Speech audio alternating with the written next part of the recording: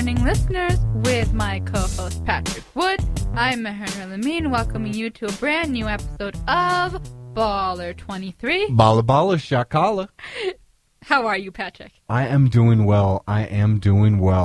We had a really good weekend in sports. We did have a really good weekend in sports. And a letdown.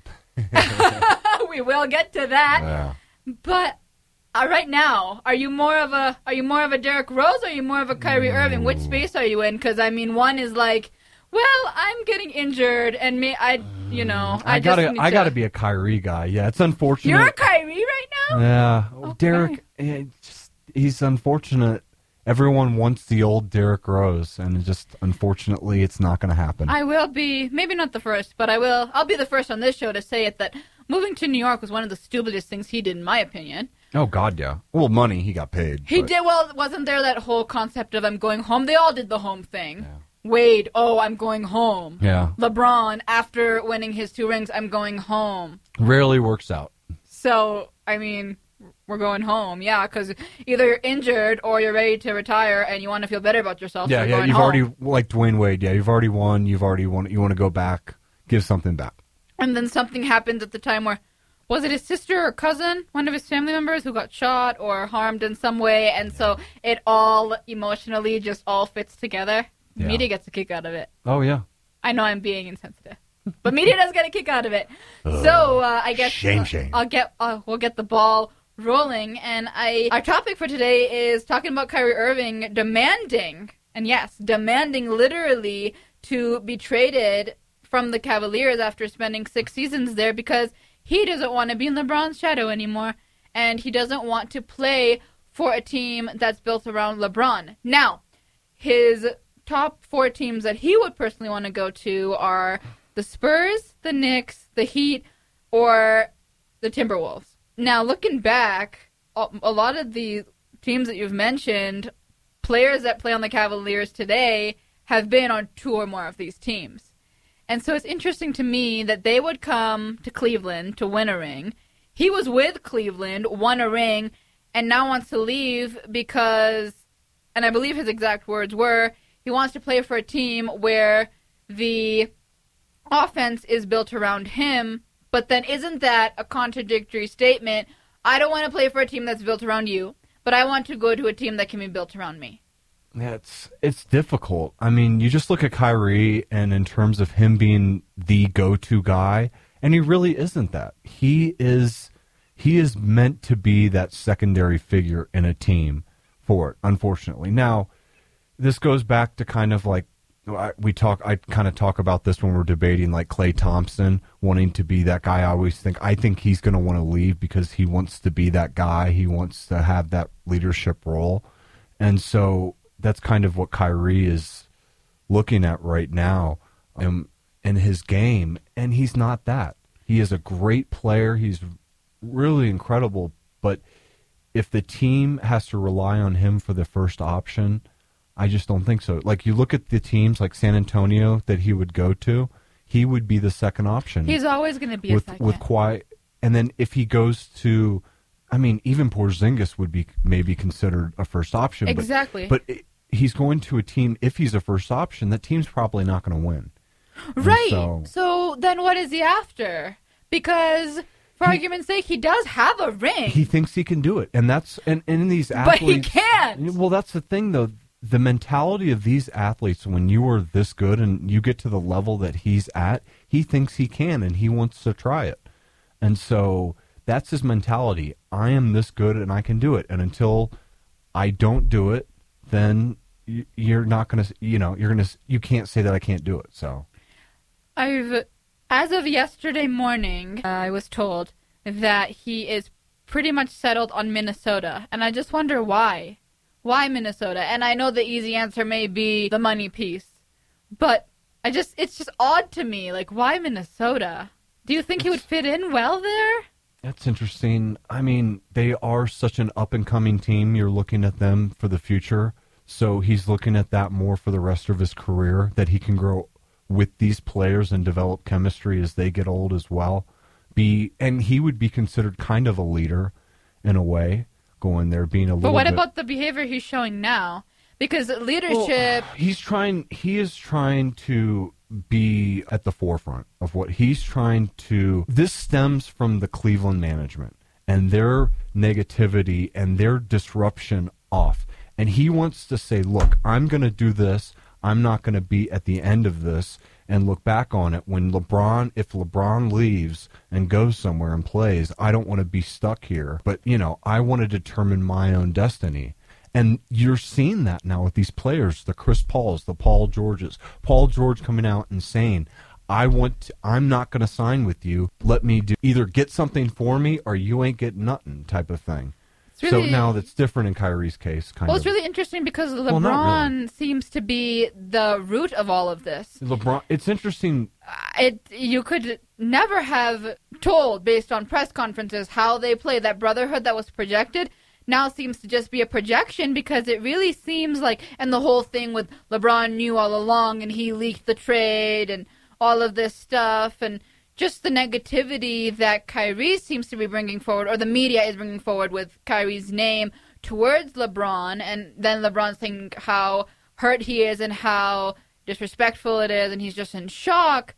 It just 2 and 2 isn't coming together. No, it's when you play with LeBron, it just seems like this is the way it's gonna unfold like this for some players.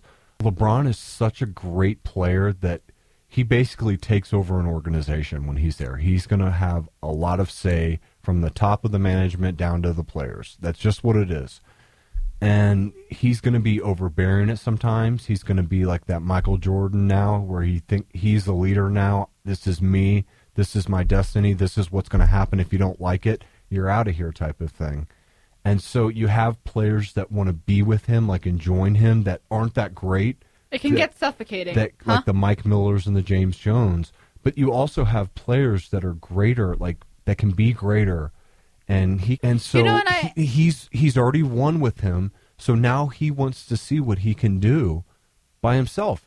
And I think what comes to mind is, with what you're saying, is someone like a J.R. Smith, or like I've said from day one, someone like a Kenneth Faried, who you're very good, you need that leadership.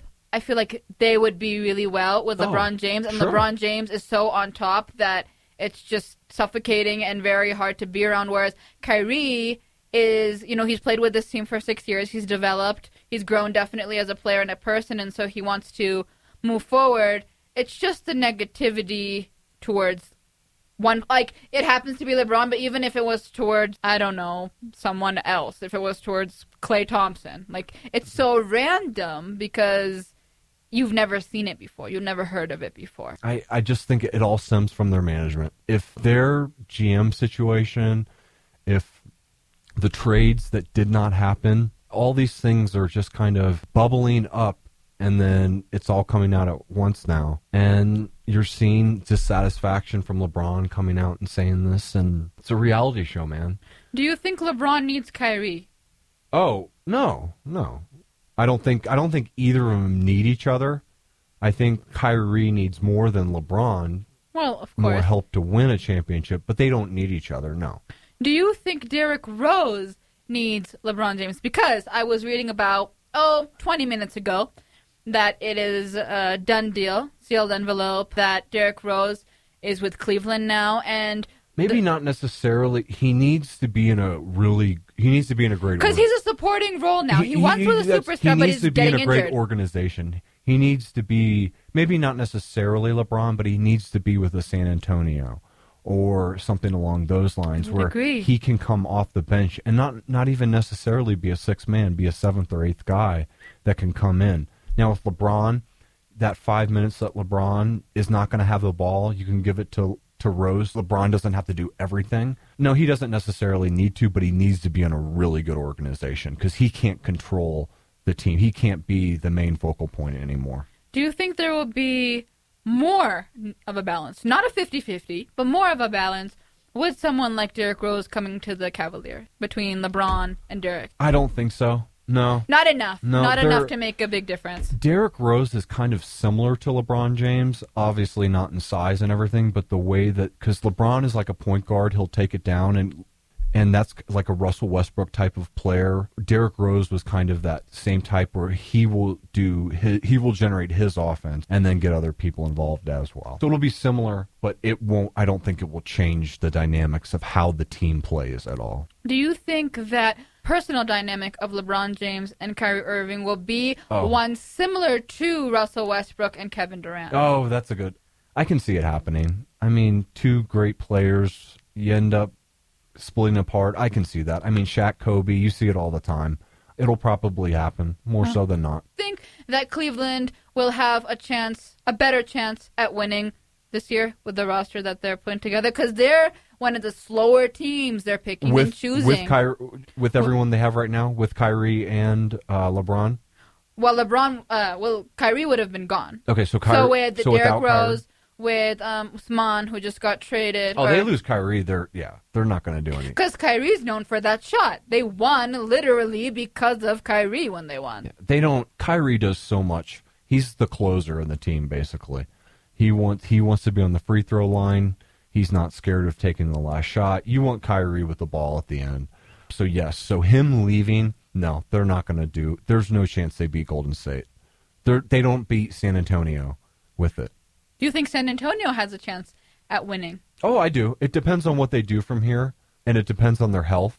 And Manu Ginobili has officially signed with them again. They have the old guys there, but they're a hell of a team. They're a hell of an organization. LaMarcus has to play a whole lot better. Depending on health, they have a chance. That's probably the fan in me saying that too. But they were up you do like your teams. They were up by 20 points in game 1 before he got injured, and they were dominating that game. So, as in past tense. Yeah. Yeah. Unfortunate. So we can move forward because October will come again. Yeah. And we will get to watch. And I'm really, yes. I mean, there's a split between this is so predictable, why am I even watching this, and this is so exciting because I don't even know, players are going to teams I never thought they would go to. The off-season's been so much fun. And when Jimmy Butler left, that was just weird to me. See how Houston's going to do this year? Yes. Because Melo wants to go there now. And so you don't know what the hell's going to happen.